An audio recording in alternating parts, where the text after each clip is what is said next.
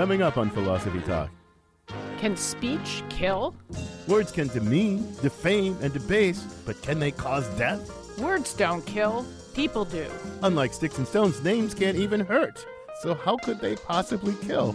People talking, trying to pick us up. Why won't they let us be? Bricks and stones may break my bones, but talk don't bother me. Can speech create a climate in which violence is condoned and encouraged? Never underestimate the toxic power of hate speech. Should speech that is so poisonous be banned? People talking, trying to pick us up, and they scandalize my name. They'll say anything just to make me feel bad. Yes, anything to make me shame. When are words a license to kill? Our guest is Lynn Terrell, author of Genocidal Language Games. Can speech kill? Coming up on Philosophy Talk. If you like Philosophy Talk, you might also enjoy podcasts from our friends at the IAI, the Institute of Art and Ideas. Check them out at iai.tv.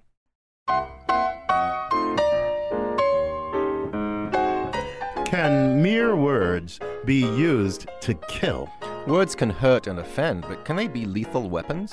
How do we fight back when words are weaponized?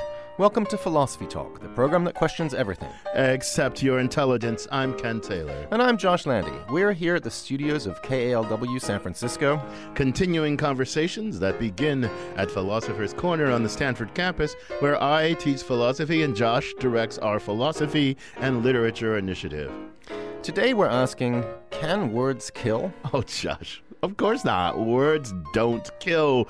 People do. And you know what? People don't even kill with words. They kill with things like bombs and guns, Josh. I'm not so sure, Ken. I think maybe sometimes words can be just as deadly as a gun or a bomb. Oh, come on. Look, I'm going to grant you, words can certainly hurt or offend, but they can't literally kill.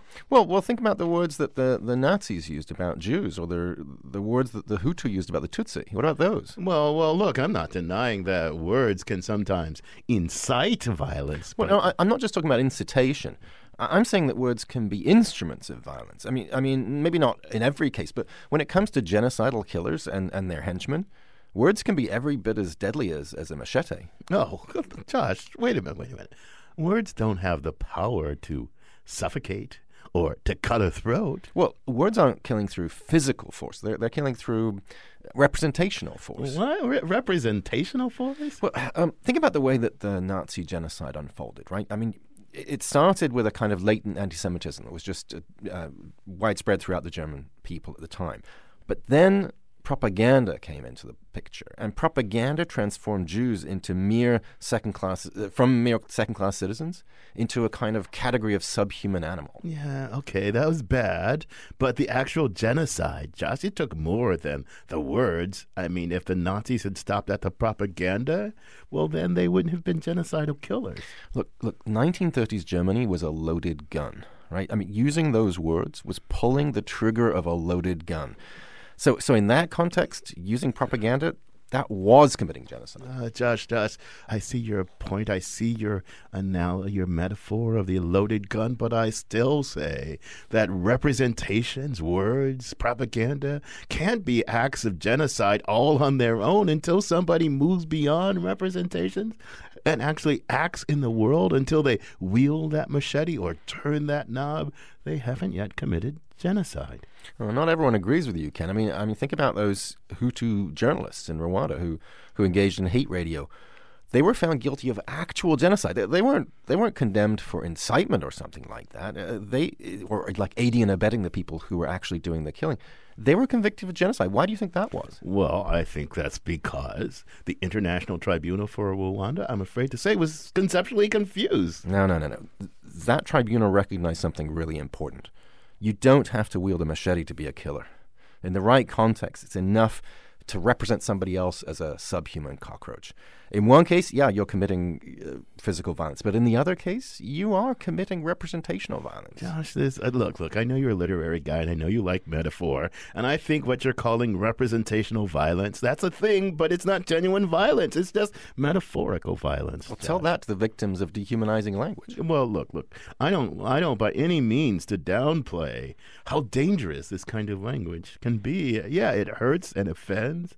Yeah, it poisons the politics of a community. Yeah, and sometimes it even gives people license, at least in their own mind, to do all manner of horrible things to one another.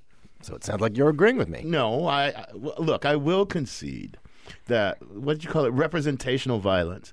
I will concede that's a real thing. But that just doesn't mean that language itself can literally kill. Well, maybe a little Wittgenstein can help. So Wittgenstein, yeah. Well, bear with me. So what Wittgenstein saw is that the distinction between speech and actions, that's not as strong as we like to think, right? The meaning of a word is necessarily connected to the way we act. So it's just a mistake to think that there are words and then there are actions. Okay, that's interesting. I like Wittgenstein, but what's that got to do with genocide? Well, think of a genocidal act as the final move in what Wittgenstein would call a language game.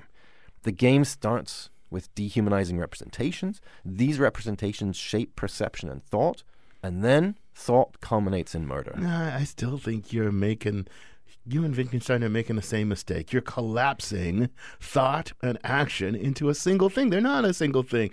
That's why you like him, because he makes the same mistake as you. Thanks, Ken. Well, obviously, I'm not going to convince you, but maybe this will. We sent our roving philosophical reporter, Liza Veal, to catalog language put to violent, hateful, and deadly use. Warning, this piece contains audio that some listeners may find disturbing. Liza files this report. A lot of times the impact of hateful words is diffuse and inchoate, but sometimes the consequences are explicit, easy to trace. In the lead up to the Rwandan genocide and throughout the 100 days of murder, the attacks on the Tutsis were coordinated over state-supported radio.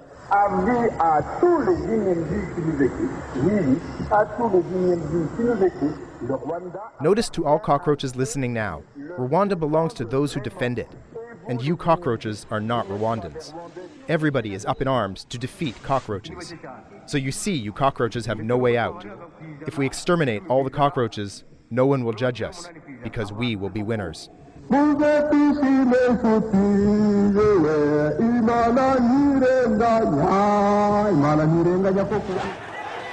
Myanmar, years of threats of violence on social media are now being carried out in what the United Nations is describing as a textbook example of ethnic cleansing. It's time to kill all Kalars, says one typical Facebook post from 2013, using a derogatory word for people of South Indian origins living in Myanmar. For the next generation, it says, burn all Muslim villages nearby. Today, there's evidence of massacres in which government soldiers slaughtered civilians by the hundreds and wrought every conceivable form of violence and cruelty. Hateful calls to action are all over social media, all over the world. And it's not just online. In Poland, this year's annual Independence Day demonstration, organized by far-right nationalist groups, drew estimated crowds of 60,000 people, marching under the slogan, Poland for the Poles.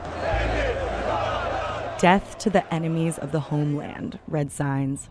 With the dehumanizing language and the imagery of cloaks and red smoke flares and masses in the streets, you could argue there's a threat being made. And if a threat or a show of power is effective, the consequence is that the targeted side feels powerless. Here in this country, when the founder of the American Nazi Party, George Lincoln Rockwell, threatened the freedom riders of the civil rights movement, his supporters made it happen.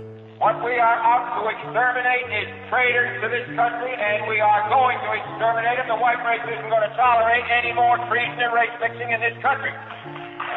He followed the freedom riders in a bus called Rockwell's Hate Bus. Civil rights activists were mobbed, beaten, and harassed. I can say, give me back our white Christian America or give me death. I don't care what they do, we're going to give it back. Today, white supremacists draw power from remembering past racial subjugation. The structure of America is sadly not based on racism.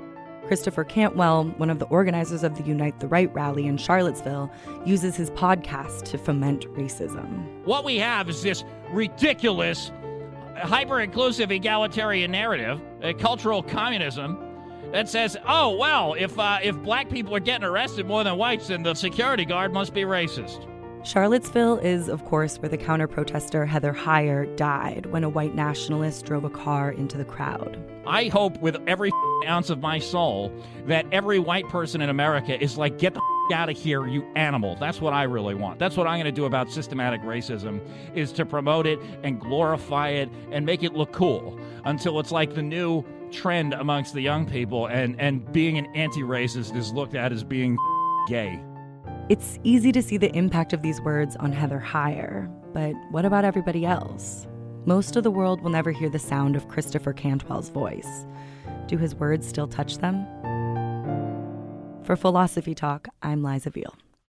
You can listen to the rest of this episode by purchasing it on iTunes Music. Or for unlimited listening, subscribe to our archive at philosophytalk.org.